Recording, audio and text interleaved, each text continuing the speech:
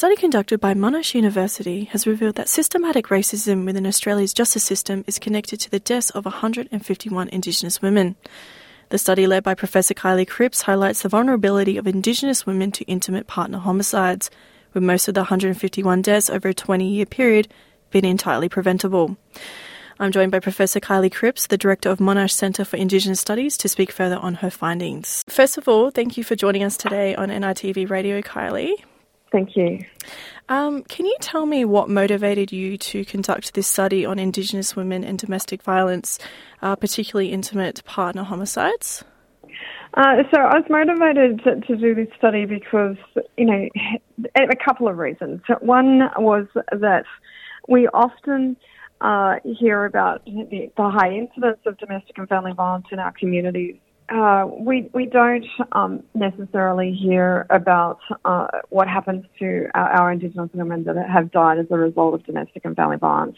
And that's important in the context that our nation stops for other domestic and family violence victims. For our Indigenous victims, the nation hasn't stopped. The Parliament doesn't stop. And in many respects, there's a silence around the deaths of our Indigenous women. And so I was very interested in understanding and exploring the circumstances around our women's deaths and also looking at ways in which we might have prevented these deaths earlier. So that's what I was motivated by. I mean, when you look at the stories that we reviewed, it is very much around honouring these women too, in the fact that there has been such a silence. It's looking at these deaths and remembering that these are women that were loved and respected and valued by their families and their communities, and they deserve the opportunity to be honoured and respected in the public domain and to be spoken with such respect. And that in being able to engage with their stories, as I do in this paper, it is also to produce accountability to systems and services that have failed them in circumstances that arguably could have prevented their deaths in the first place. Well, in your opinion, why do Indigenous women experience higher rates of violence compared to other Australians? So the reasons that we experience high rates is complex.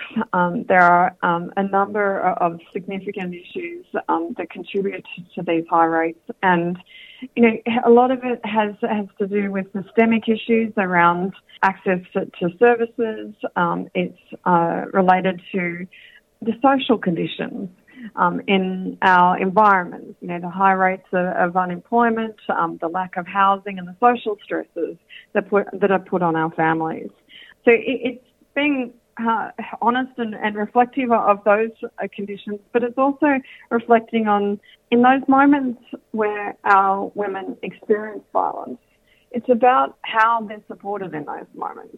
When they call out for help, who's there to support them and what kind of assistance are they being offered? Is it, I've written previously about how it's often our unsung heroes in our communities that are providing the assistance, because that assistance comes with unconditional love from aunties and uncles in our communities that open their doors and their hearts to support our women in their times of need. And their homes, right, to offer them beds when shelters are full, and that women haven't been able to get safe places to stay in their time of need. So it is complex. There's no easy answer for causation. It's a whole host of complex issues that contribute to the experience of violence, but it is that point of thinking about who's there to support them in their time of need. Well, how do you define and understand systematic racism within the Australian justice system, and how did it manifest in the cases you examined? That's a very good question. What we did when we looked at those 151 cases was we particularly looked at in this first paper at first responders, because often in the circumstances of domestic and family violence, when people are in trouble, when things escalate to a point that's out of control, they'll call 000. And so we started by looking at what were victims' what did they receive in terms of a response when they dialed 000? We then went from 000 to looking at, what was the response of police when they turned up on the scene, to what was the response when women asked for domestic violence orders or for breaches to those domestic violence orders to be dealt with.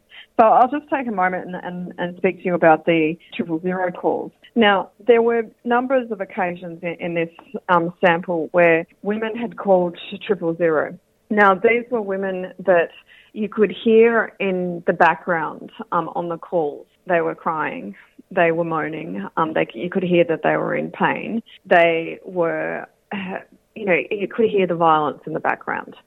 These were what the coroners had noted in their case files.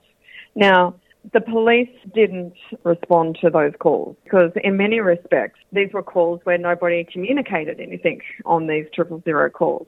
In these calls, you would have, 2, 3, 4 calls from the same residence over the course of a night and early morning.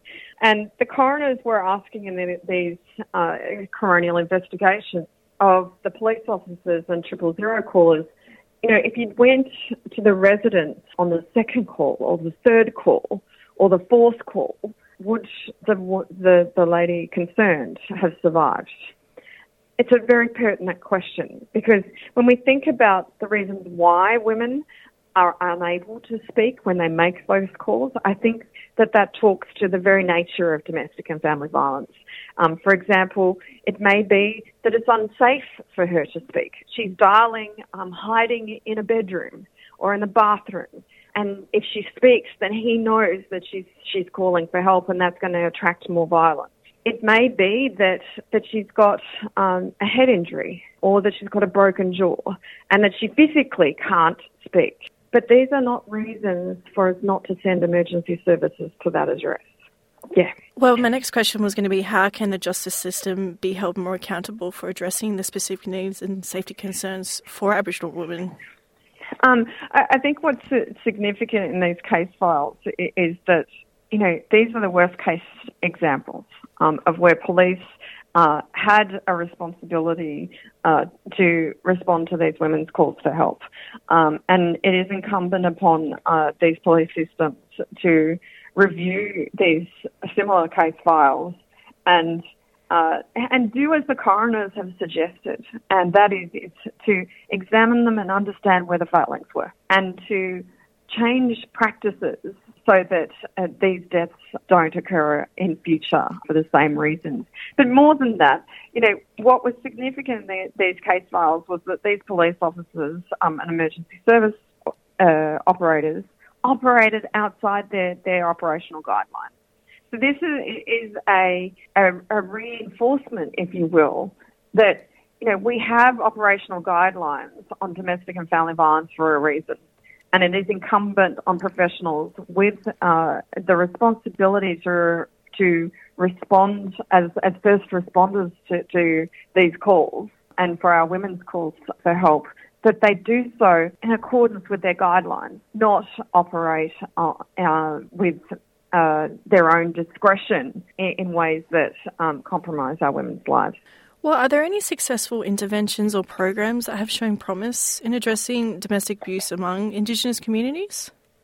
Absolutely. There are examples of successful programs right across the country of Indigenous programs.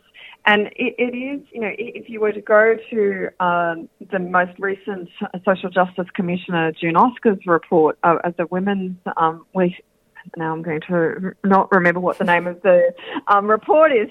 But if you go to her report, there are examples in her report of the complexity of violence and the social issues that are affecting our communities and what the community is doing to respond to those issues. So I urge people to engage with her report, but also to look at past Social Justice Commissioners' reports, because they've also previously tabled examples across our country. Now, the Productivity Commission is also tabling examples of good practice. We have recently at Monash been successful in getting up a centre of excellence on the elimination of violence against women. So this is a research centre that's work will, over the next 7 years, will be about including evaluations of programs across the country and across the Pacific. So learning from our neighbours who are doing good work in this space. Lastly, I was wondering what your hopes are for the future in terms of improved safety and support for Indigenous women facing these types of violence. My hope for the future is that we learn from these women's deaths. You know, their lives mattered to all of us, but especially to their families. We honour their memories by doing all we can to improve the systems, the institutional cultures and the societal attitudes that have failed to hear their cries for help. And I think that's what's most important. We've got to break the silence around our women's stories and actually hear their stories, appreciate their experiences and be responsive moving forward to ensure that we prevent deaths moving forward. Well, Kyllie, thank you very much for taking your time to speak with us today on NITV Radio. Thank you.